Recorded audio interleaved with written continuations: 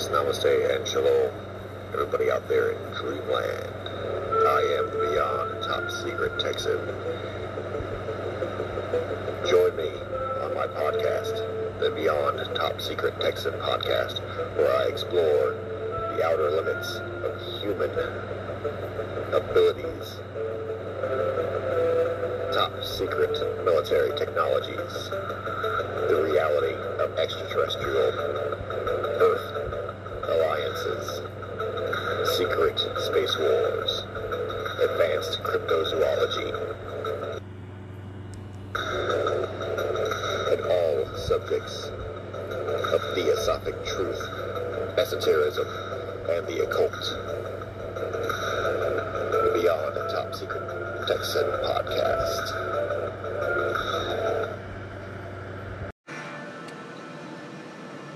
Extrapolating ignorance. Profane humans generally receive passive, faith-based indoctrination only. They are not expected to actively examine or interrogate such indoctrination. Indeed, are usually reprimanded or punished if presuming to do so. Accordingly, they assume themselves to be defined, manifested by their physical bodies and senses. If they think about death, which most avoid doing as much as possible, they imagine only the blind fear of the BBS, the big black sack. Thus, they are easy prey for profane religions. Cruelly and cynically, the result is a dance macabre of the blind leading the blind through a maze of mystical nonsense, alternately promising posthumous reward for obedience and threatening eternal punishment otherwise. Not only do such religions have no actual power or authority to decree such fates, but their private and public documents make it clear that they have not the slightest idea about actual afterlife, or even how to discover it. Nor, all the more remarkably, considering these destinations ostensible all-importance, do they even seem to care. The amount of profane religious writings on post-carnate existence is almost non-existent, abandoning even speculation to such secular visionaries such as John Milton, Dante Alighieri, and William Blake. The Procrustean prescription.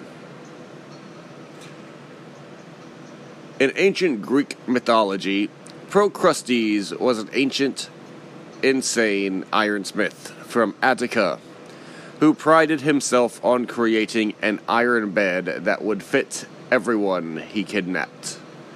If they were too short, the bed functioned as a torture rack to stretch them out.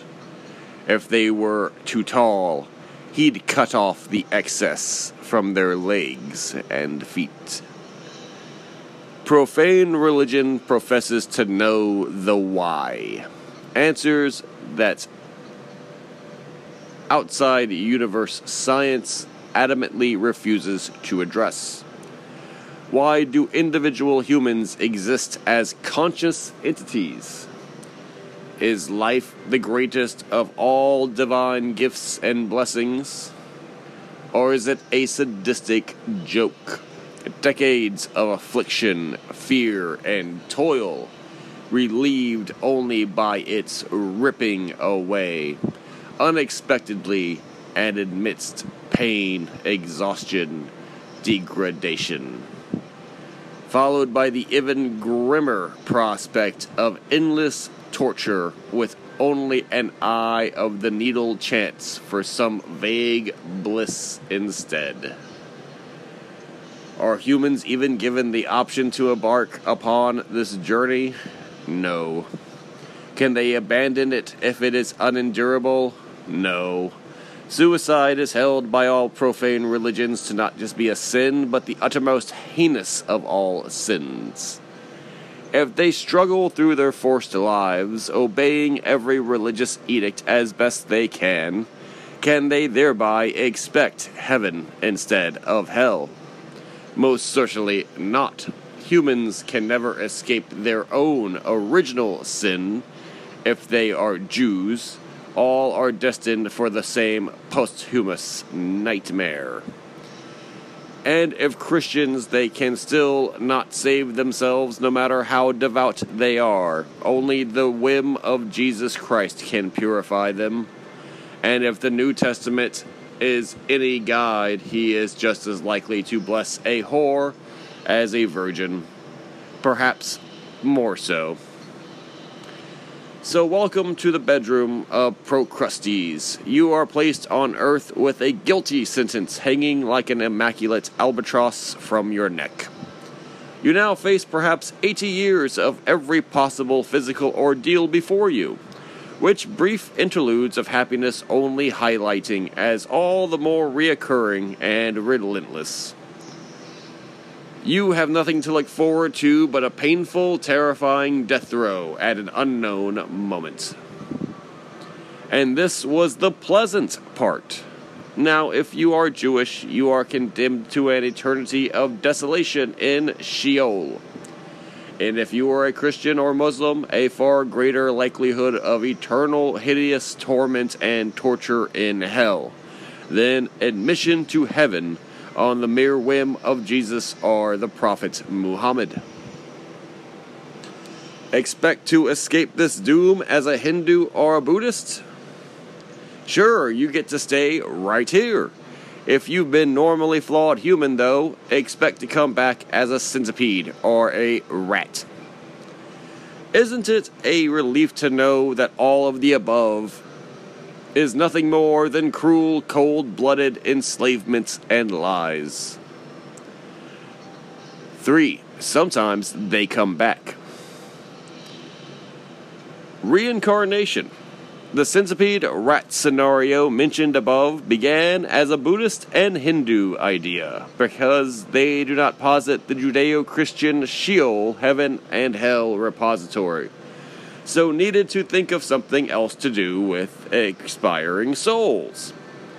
It seemed simplest just to recycle them, with the profane control threat being the provision for slippage down the organismarchy,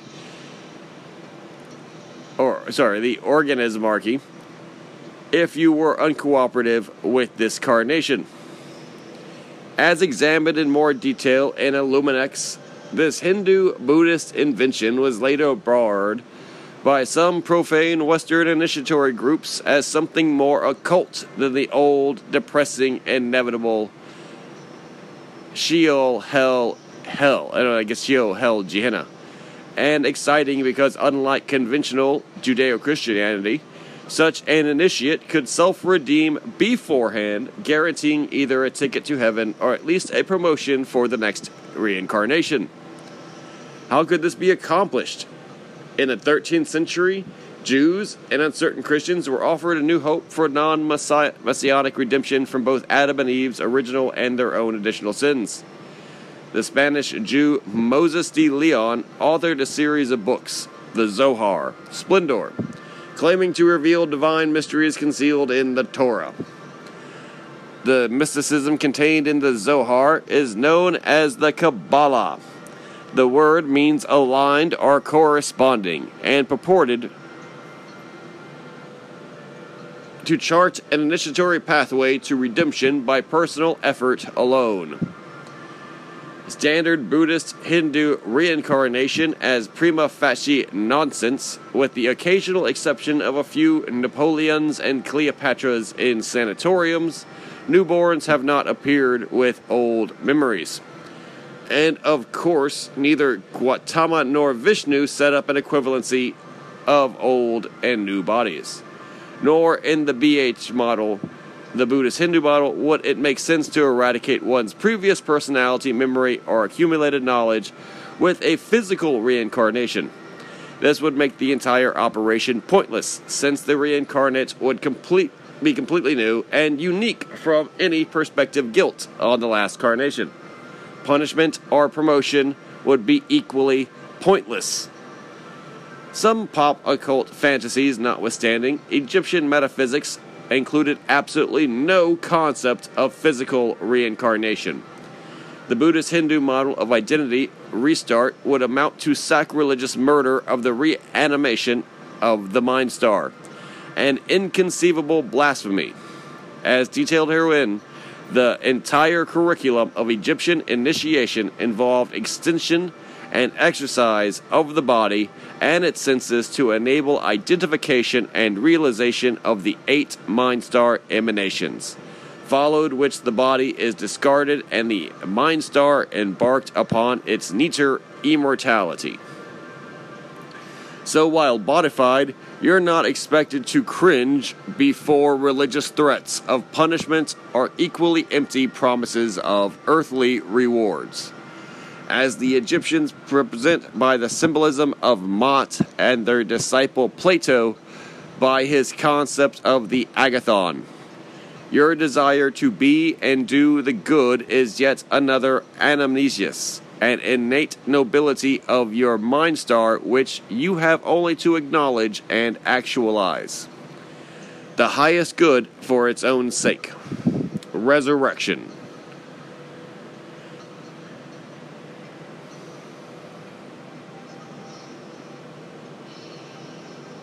Death examines the rather repulsive and grisly superstitions of Judeo-Christians relating to dead bodies in which human souls were either permanently imprisoned or reinserted by God Jesus during the second coming. Similarly, Hebrews had no concept of the soul, beyond a mere animal animating force, called the nephesh, of which only reviled and feared elementals, the Elohim and Rephaim, remained within the corpse. The early Christians erroneously mistook the Greek psyche for the Hebrew nephesh, insisting that although sundered at death, it would soon reunite with its body. And fear not them which kill the body, but are not able to kill the soul, but rather fear him which is able to destroy both soul and body in hell. The immediate, if short-lived, resurrection of Jesus post-crucifixion was held to exemplify this concept. And as they thus spake, Jesus himself stood in the midst of them, and saith unto them, Peace be unto you. But they were terrified and affrighted, and supposed that they had seen a spirit. And he said unto them, Why are ye troubled? And why do ye thoughts arise in your heart? Behold my hands and my feet, that it is I myself. Handle me, and see. For a spirit hath not flesh and bones, as ye see me have. And when he had thus spoken, he showed them his hands and his feet. And while they yet believed not for joy, and wondered, he said unto them, Have ye here any meat? And they gave him a piece of broiled fish, and of a honeycomb. And he took it, and did eat before them. However dramatic this Easter fable, it is no significance beyond that, not just for the obvious reason that Jesus did not permanently revive, but more than some theoretical future of the night of the living dead would seriously overcrowd earth with reanimates, utterly adrift from their original envirotimes. It is difficult to imagine how any such Christian finale could be anything but a worldwide disaster. Necromancy. Ritual summoning of the departed has been an interest of ceremonial magicians, mediums, scientists, and scientists since antiquity. Most of this can be written off to the superstitious, delusional, or fraudulent.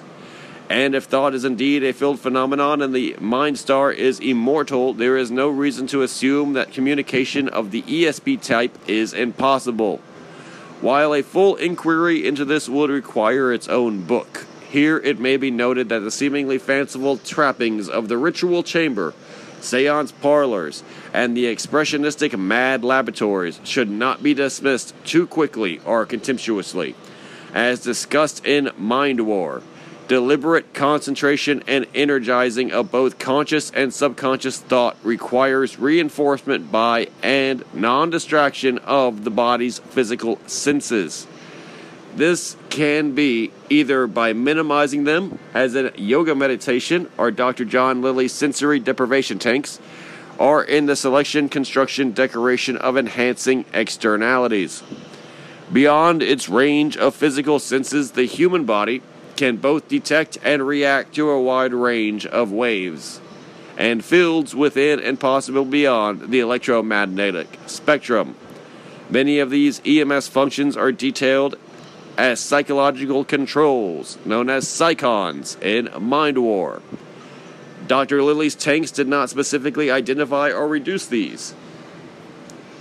But what would have been needed was for the tank to be surrounded by a Faraday cage.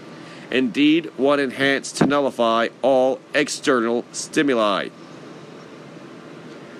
Zombification, the reanimation of dead human bodies minus the soul, either personality, intelligence, or consciousness, of the once person, has assuredly been grist and gore for horror from Haiti to Hollywood. In his The Serpent and the Rainbow, Wade E. Davis, Ph.D. ethnobotany, exposed the Haitian practice as the controlled use of poisons.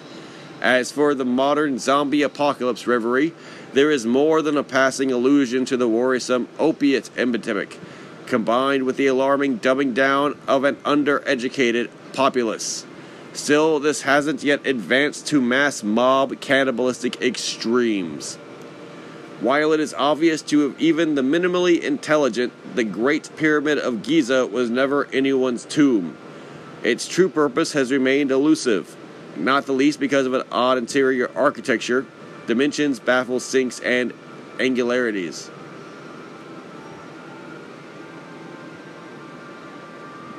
Perhaps I speak too fast.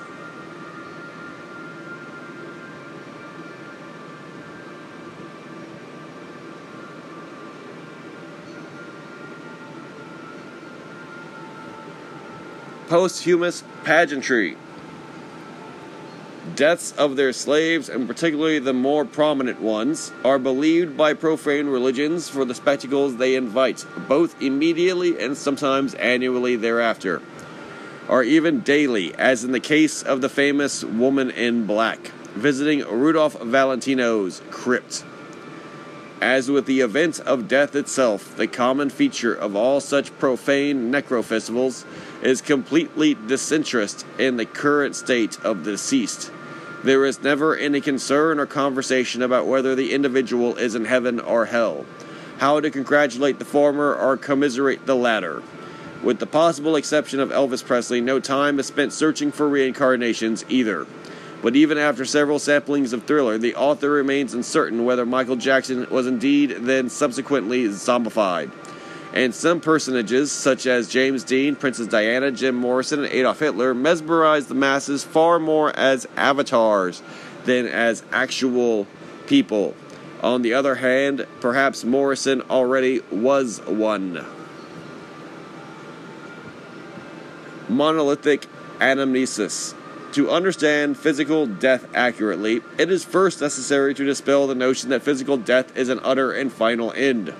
The proverbial big black sack, a propaganda of the profane. In actuality, it is nothing of the sort, but a consciousness evolutionary process which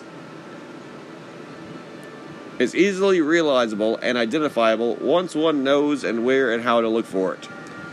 As so much else in MindStar, this is a practical personal exercise in anamnesis, recollective noetic knowledge of primal truth, a neater or platonic form.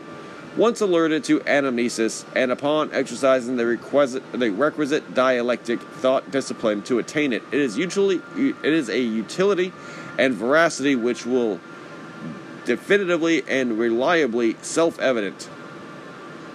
While amnesis may be activated by simple prompting, as illustrated by Plato's dialogue, the Meno, it can also be utilized in extensive and elaborate explorations, as illustrated in The Sphinx and Chimera. For a convenient metaphor to illustrate the death transitional sequence, we need look no further than the classic science fiction movie 2001: A Space Odyssey.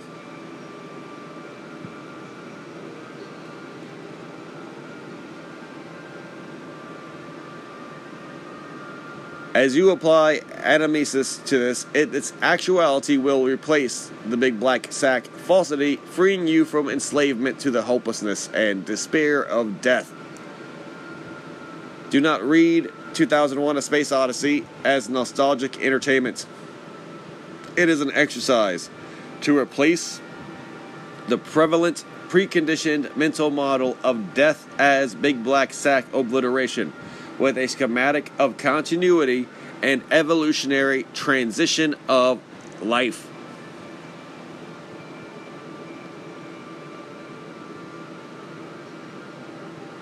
In his collaboration, director Stanley Kubrick and author C. Clarke were not too far off when, at the culmination of the film, the transitioned MindStar of astronaut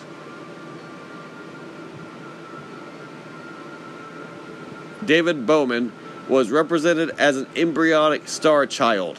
As he awakened, wrote Clarke, he wasn't sure what he was going to do next, but he knew he would think of something.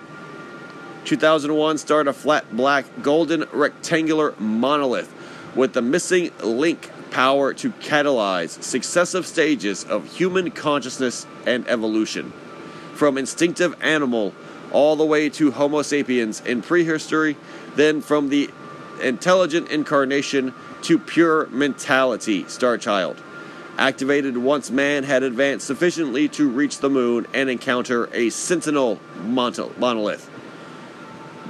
The prehistoric and moon monoliths were followed by a third floating one in space near the Jovian moon Europa.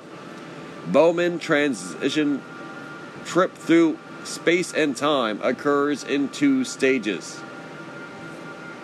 First, his 3D defined body is subjected to a series of extreme physical forces to destroy its objective universe physical displacement. The metamorphic Bowman then finds himself in a subjective universal SU hotel suite, in which he is suspended while his objective universe 4D form accelerates to match the disintegrated 3D of its previous life, as illustrated by a hyper-compressed aging process. The outside universe 4D vacated Bowman now re-enters the monolith to complete his transition to a third, wholly mental stage of evolution, theatrically portrayed as the Star Child. In Egyptian symbolism, Bowman's MindStar has a golden rectangle, is a rectangle that can be cut up into a square, and a rectangle similar to the original one. All golden rectangles are similar, and the ratio length width equals golden ratio equals 1 plus square root of 5 divided by 2 is held by the universal standard of beauty in proportion.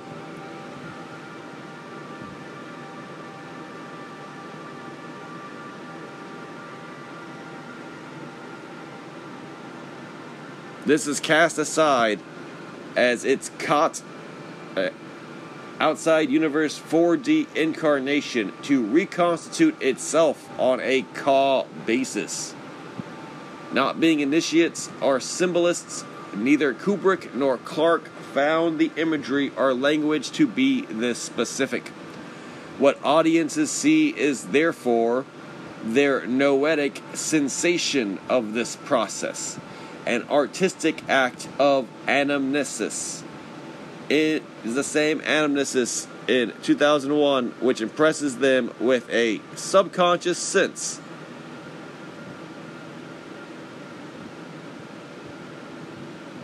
of the intrinsic correctness, the validity of this film sequence without being able to put it all into words. Stanley Kubrick was an avowed atheist who, having illustrated next stage evolution, felt no need to define it. It famously for completely differentiating in his films, he simply went on to A Clockwork Orange, then Full Metal Jacket,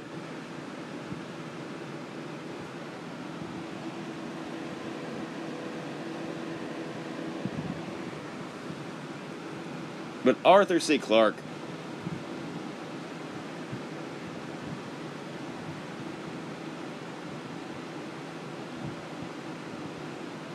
was less sanguine about the door he'd cracked open.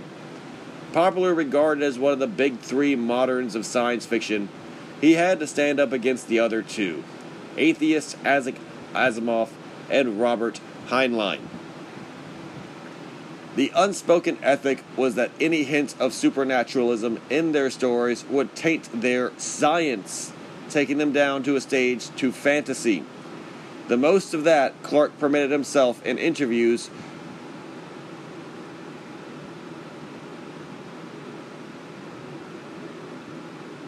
with a deistic shrug that God might have created the objective universe, but if so, paid no further attention to it.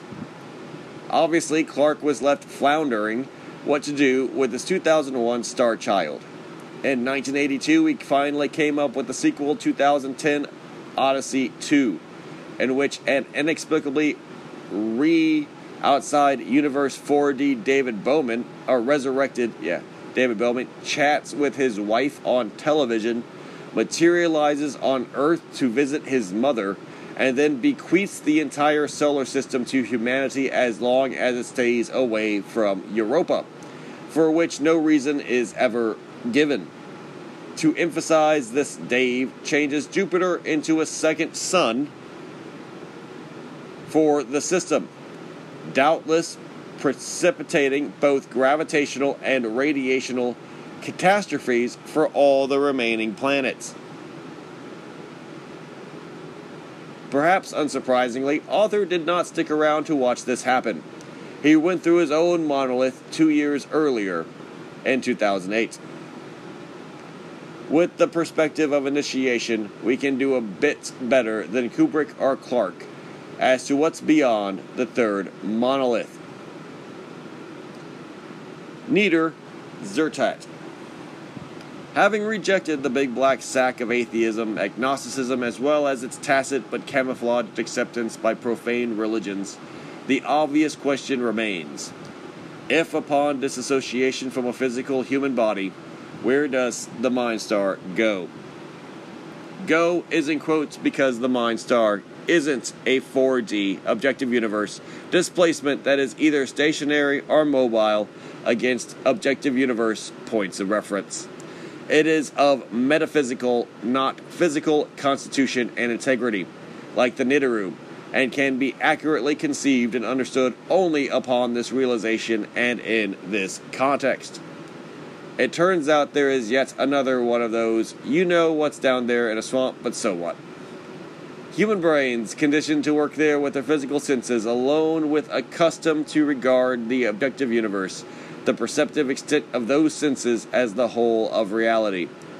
These are same physical senses, but almost, but not completely useless, where reality beyond the objective universe is concerned.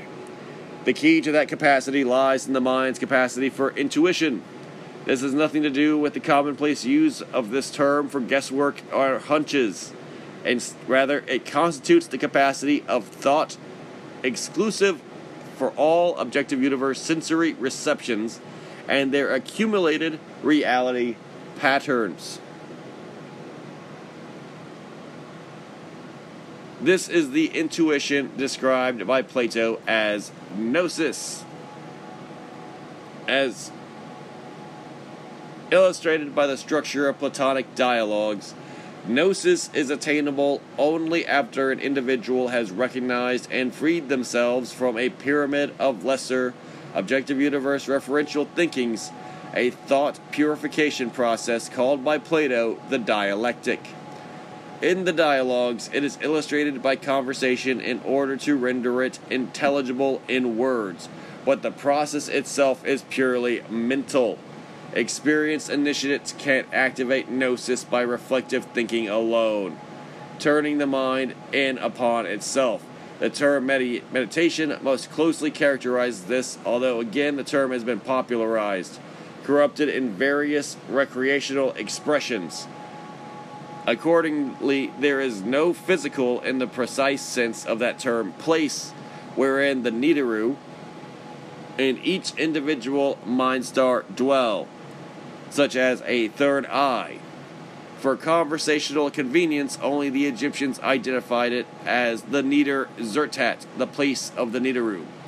In conventional Egyptology, it is frequently confused with the Tuat, the underworld, or the Amentai, the afterworld, simply because of the accepted portrayal of Egyptian souls and mythology as a Hebraic style of God, subject, life, afterlife, etc. The heaven and hell journey and repository system. As symbolism reveals, the multiple aspects of the MindStar were not re-imprisoned in a post-mortem body and dragged before a Hebrew godly Osiris to be judged and consigned to a heavenly Amenti or hellish Tuat. The Nibiru was utterly unconcerned with pre-mortem human mortality. Weighing of one's heart against a feather represented each MindStar's transition from the objective universe referential morality, symbolized by the Ab, or heart emanation, to pure abstract Nitor mortality, as symbolized by Mott's 42 laws. Expect your eventual awakening or entry, if that is easier to conceptualize, to Niter Zertat to be a wondrous unfolding of possibilities, limited only by your own coherence, creativity, and inner courage. This destination is the same for every conscious entity, for they all have MindStars. The only difference is with the Gnosis. You anticipate and plan for it. If you've died, expecting nothing but the terror and obliteration of non-initiations, big black sack, it's going to take you a while to get over your surprise, relief, and wonder. A meta-rebirth not altogether unlike your previous, more constrained, incarnate ones. The two paths. The initiatory journey to Niter Zertat is by one of two paths: the right-hand path, and left-hand path. The Egyptians represented these respectively in symbolism as Harwer, the right-hand path. A MindStar, which was chosen the right-hand path, emerges in willful synchronicity with the natural Nibiru, enjoying the rich harmony of their collective natural law. In this environment, the MindStar is no longer to be set by the tensions of incarnate tension between a self-affirmative conscious envelope, but by far the most initiated MindStars arrive via the right-hand path and enjoy this experience of Niter Zertat as a participant rather than a creator Nibiru. Such harmony is the transitional emergence of non-initiate MindStars. The difference being that, a bit like 2001 Starchild, they don't anticipate it and will need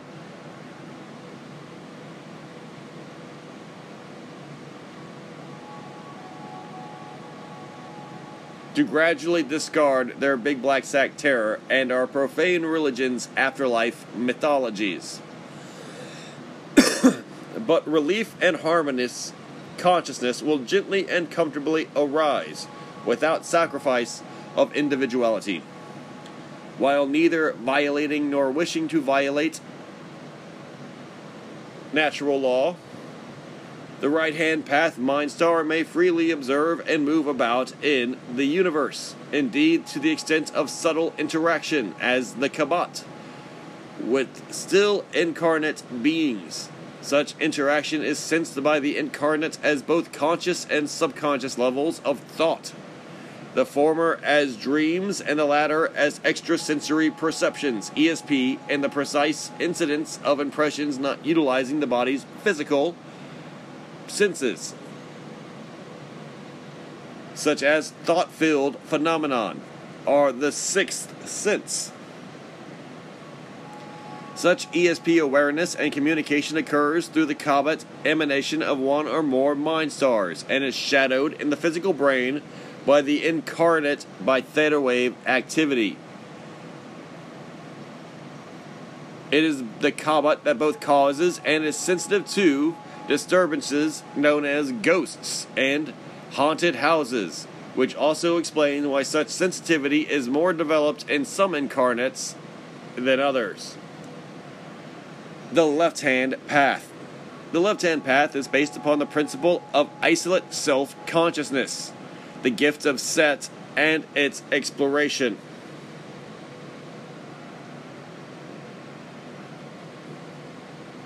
Exercise and maximization. It seeks to evolve the initiated human from self-aware animal to a god. This aspiration is not as preposterous as humans conditioned to faith, for it is a de facto religious faith, in their complete objective universe subjugation docilely accepted. In fact, the reality is completely the opposite.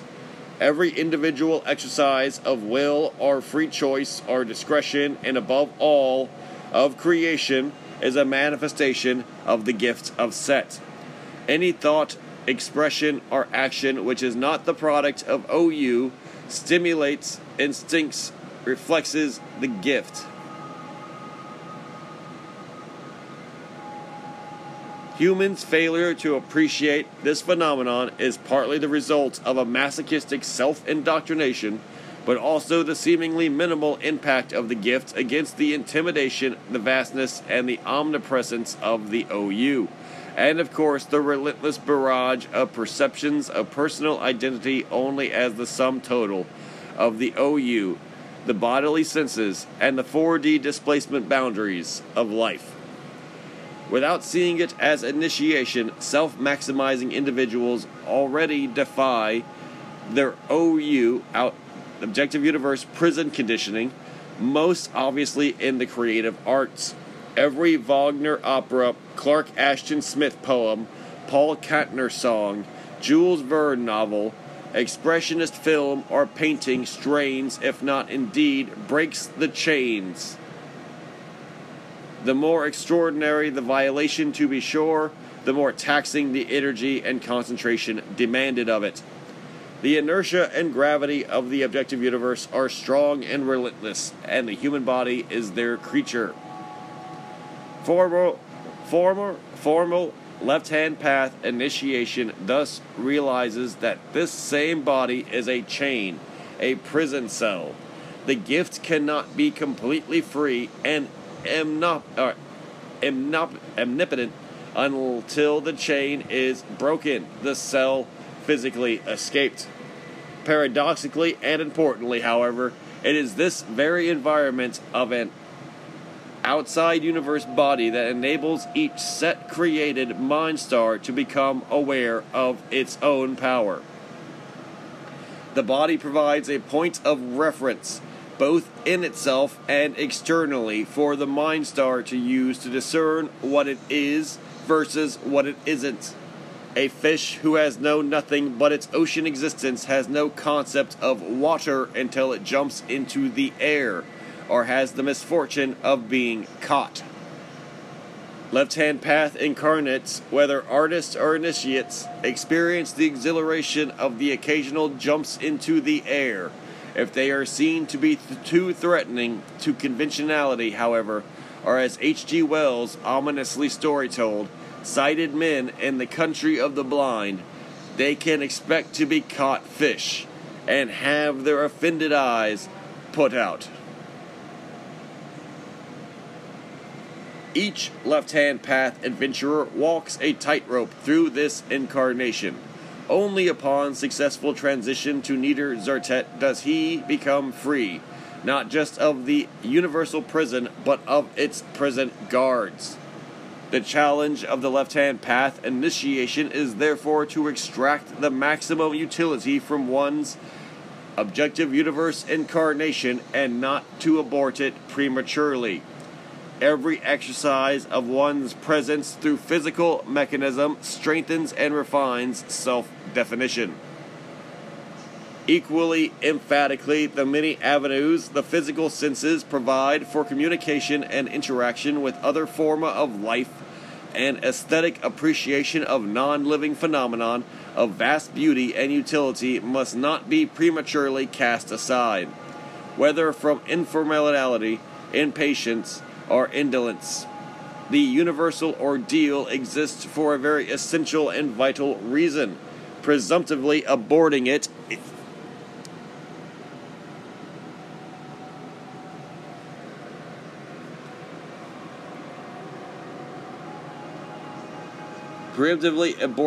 is not a sin, but is a waste of a unique and invaluable learning opportunity.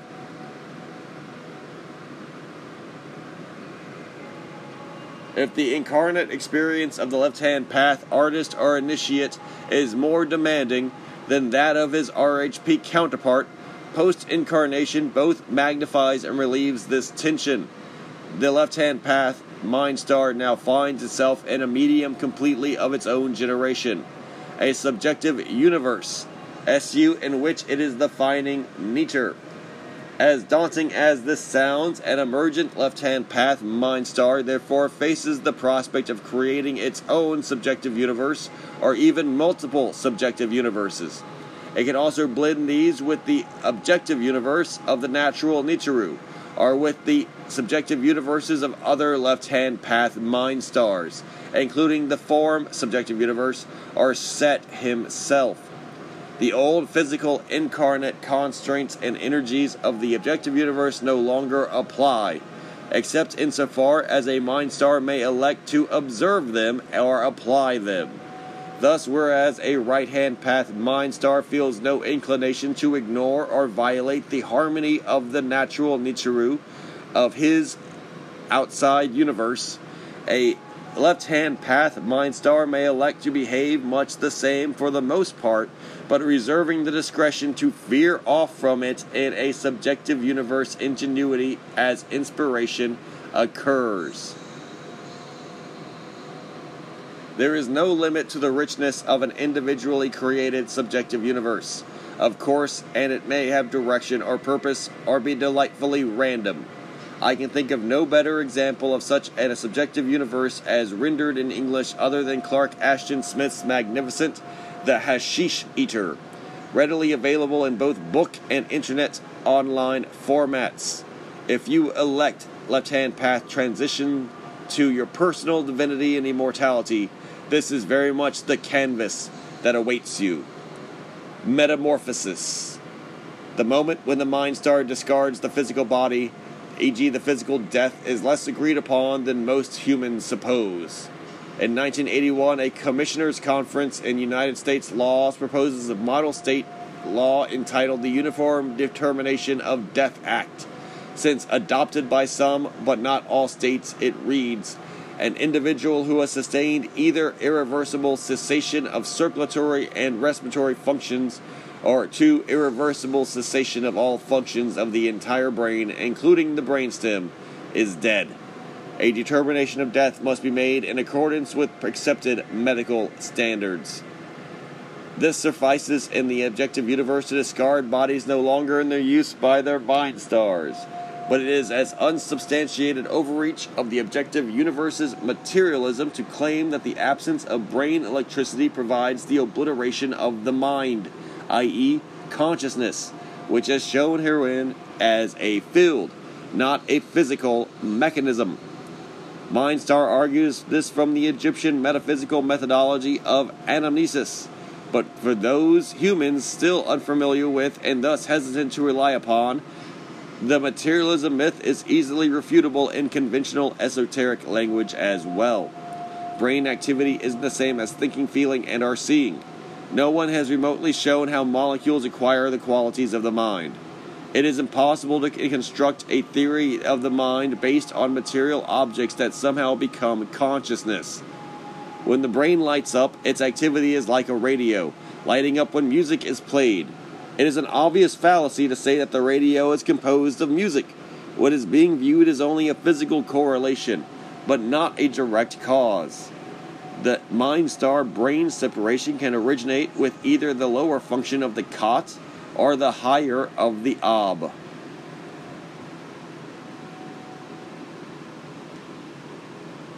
The catalyst.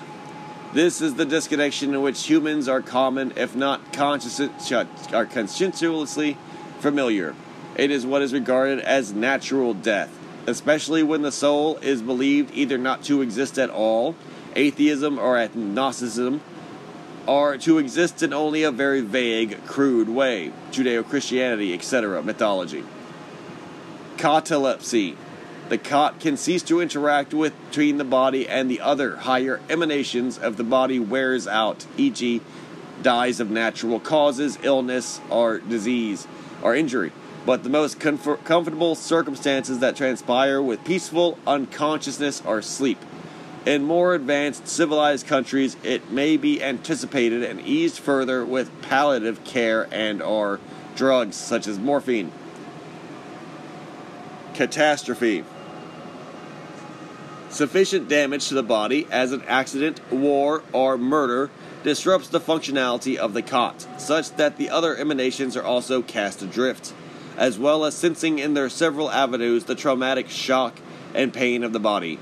While these vanish upon disconnection, a return to MindStar cohesion of the non-Kat emanations requires that much more concentration, while the body-attached Kat may be temporarily or permanently incoherent depending upon the degree of physical damage. Absolution. And more refined interrelationship between the MindStar and its indwelled body, the passive failure of the Kat linkage to replaced by one deliberate disengagement is accomplished by the Ab emanation. This may be approximated as the MindStar asserting full control of the body and then retiring its activity in a single smooth disconnect. Absence. A purely ab-controlled transition achievable in some individuals of high initiation is illustrated by the secret of the golden flower. The ab eschews violence to either the Kat or the body. In The Lord of the Rings, J.R.R. Tolkien asserts that the capability is one of the privileges of the passing Atlantean race of the Numenor. Emphasis mine. At last Aragorn felt the approach of old age and knew that the span of his life days were drawing to an end, long though it had been. Then Aragorn said to Arwen, "At last, Lady Evenstar, fairest in this world and most beloved, my world is fading. Lo, we have gathered and we have spent, and now the time of payment draws near." Arwen knew well what he intended, and long had foreseen it. Nevertheless, she was overborne by her grief. "Would you then, Lord, leave your people that live by your word?" "Not before my time," he answered, "for I will not go now, then I must soon go perforce. And Eldaron, our son, is a man full ripe for kingship." Then going to the house of the kings on the silent street, Aragorn laid him down on the long bed prepared for him. Then he said farewell to Eldaron and gave into his hands the winged crown of Gondor and the scepter of honor. Then all left him save Arwen, who stood to plead with him to stay for a while. She was not yet weary of her days, and thus she tasted the bitterness of the mortality that she had taken upon herself. "Lady Andamel," said Aragorn, "the hour is indeed hard, yet it has made, even in that day when we met under the white birches in the garden of Elrond, where none now walks, and on the hill of Siren Amroth, when we forsook both the shadow and the twilight, this doom was accepted. Take counsel with yourself, beloved, and ask whether you would indeed have me wait until I wither and fall from my high seat unmanned and witless. Nay, lady, I am the last of the Numenorians, and the latest king of the elder days. To me, has been given not only a span thrice that of the men of the Middle Earth, but also the grace to go at my will, and give back my gifts. Now, therefore, I will sleep. I speak no comfort to you, for there is naught for such pain within the circles of the world. The uttermost choice you before you, to repent and go to the havens, and bear away into the west the memory of our days together, that shall be evergreen, but never more than memory, or else to abide the doom of men. Nay, dear Lord, the choice is long over. There is now no ship that would bear me hence, and I must abide the doom of men, whether I will or nill, and loss in the silence.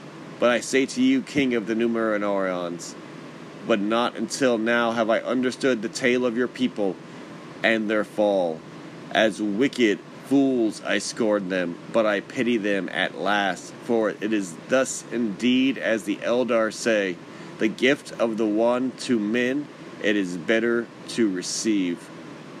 So it seems, he said, but let us not be overthrown by a final test. Who of old renounced the shadow and the ring? In sorrow we must go, but not in despair. Behold, we are not bound forever to the circles of the world, and beyond them is more than memory. Farewell. He fell into sleep. As a devout Catholic whose Anandladel echoed John Milton's creation epic of God, Eru, and his angels, Anu, Tolkien could be expected to lament the big black sack doom of men that Aragorn and Arwen had been assured waited. Both them as humans, what they didn't know had been revealed by King Agmar, formerly Alphorans the Golden, to the wizard Palando the Blue, at Barad-dur in Mordor, shortly before the siege of Minas Tirith, the Third Age. I often wonder, Blue Wizard, of how little of Numenor was known either to the Ainur and Valinor or to the several races in the realms of Middle-earth. Had it been otherwise, the island might still be the waves of the Belagard today, nor Bellerand itself broken. The men of Numenor had, in their 3,000 of years, a culture grown beyond the men, elves, and dwarves, and other beings here, and indeed beyond the Valar and Aman themselves. Before you disbelieve, for I see that you would, remember that the elves, beautiful of form and immortal upon Arda as they may be, are yet thus bounded in their existence. As for the Valar, while they may bend and hurt this world mightily, still dare they not, but as allowed by Elevator, whose mindless changing surface they eternally enthralled, saved only one.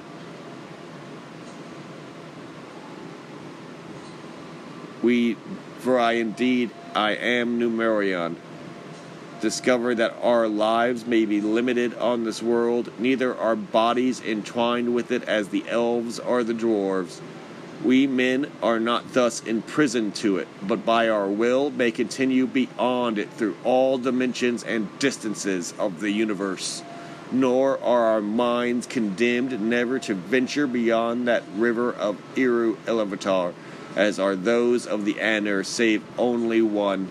Indeed, Blue Wizard, as you are of the mire, I speak here beyond your own ability to comprehend. But this you cannot understand is the gift and doom of men, and that is what Numenor learned, and that is why the Valar feared and destroyed.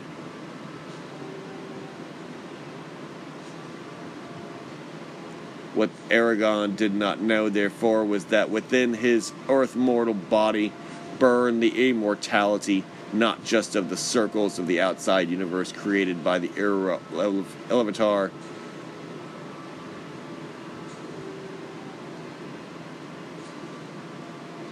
the one, and ordered by the natural Ainur, but of the subjective universe creative gift of Milkar.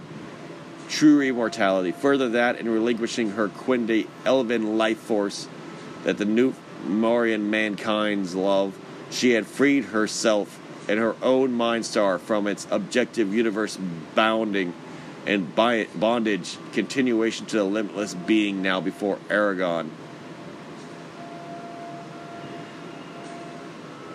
And that's a good place to stop. And thank you all very much for this hour reading of Michael Aquino's MindStar. This is our 5th hour of reading this incredible modern-day initiatory masterpiece to the Temple of Set. Thank you very much for joining me on this adventure, as well as all the other adventures that you have joined me on. Go back and listen to this, make sense of it, but at the same time, stick around, because we are going to be publishing every week our readings of Michael Aquino's trilogy, starting with the last, MindStar, and working our way back. Next will be Find Far, and then Mind War. So thank you all very much. You've listened to Beyond Top Secret Texan. Read an hour of Michael Aquino's MindStar. Namaste and shalom. Iron sharpens iron, a friend sharpens a friend. God bless you and your families. Peace out.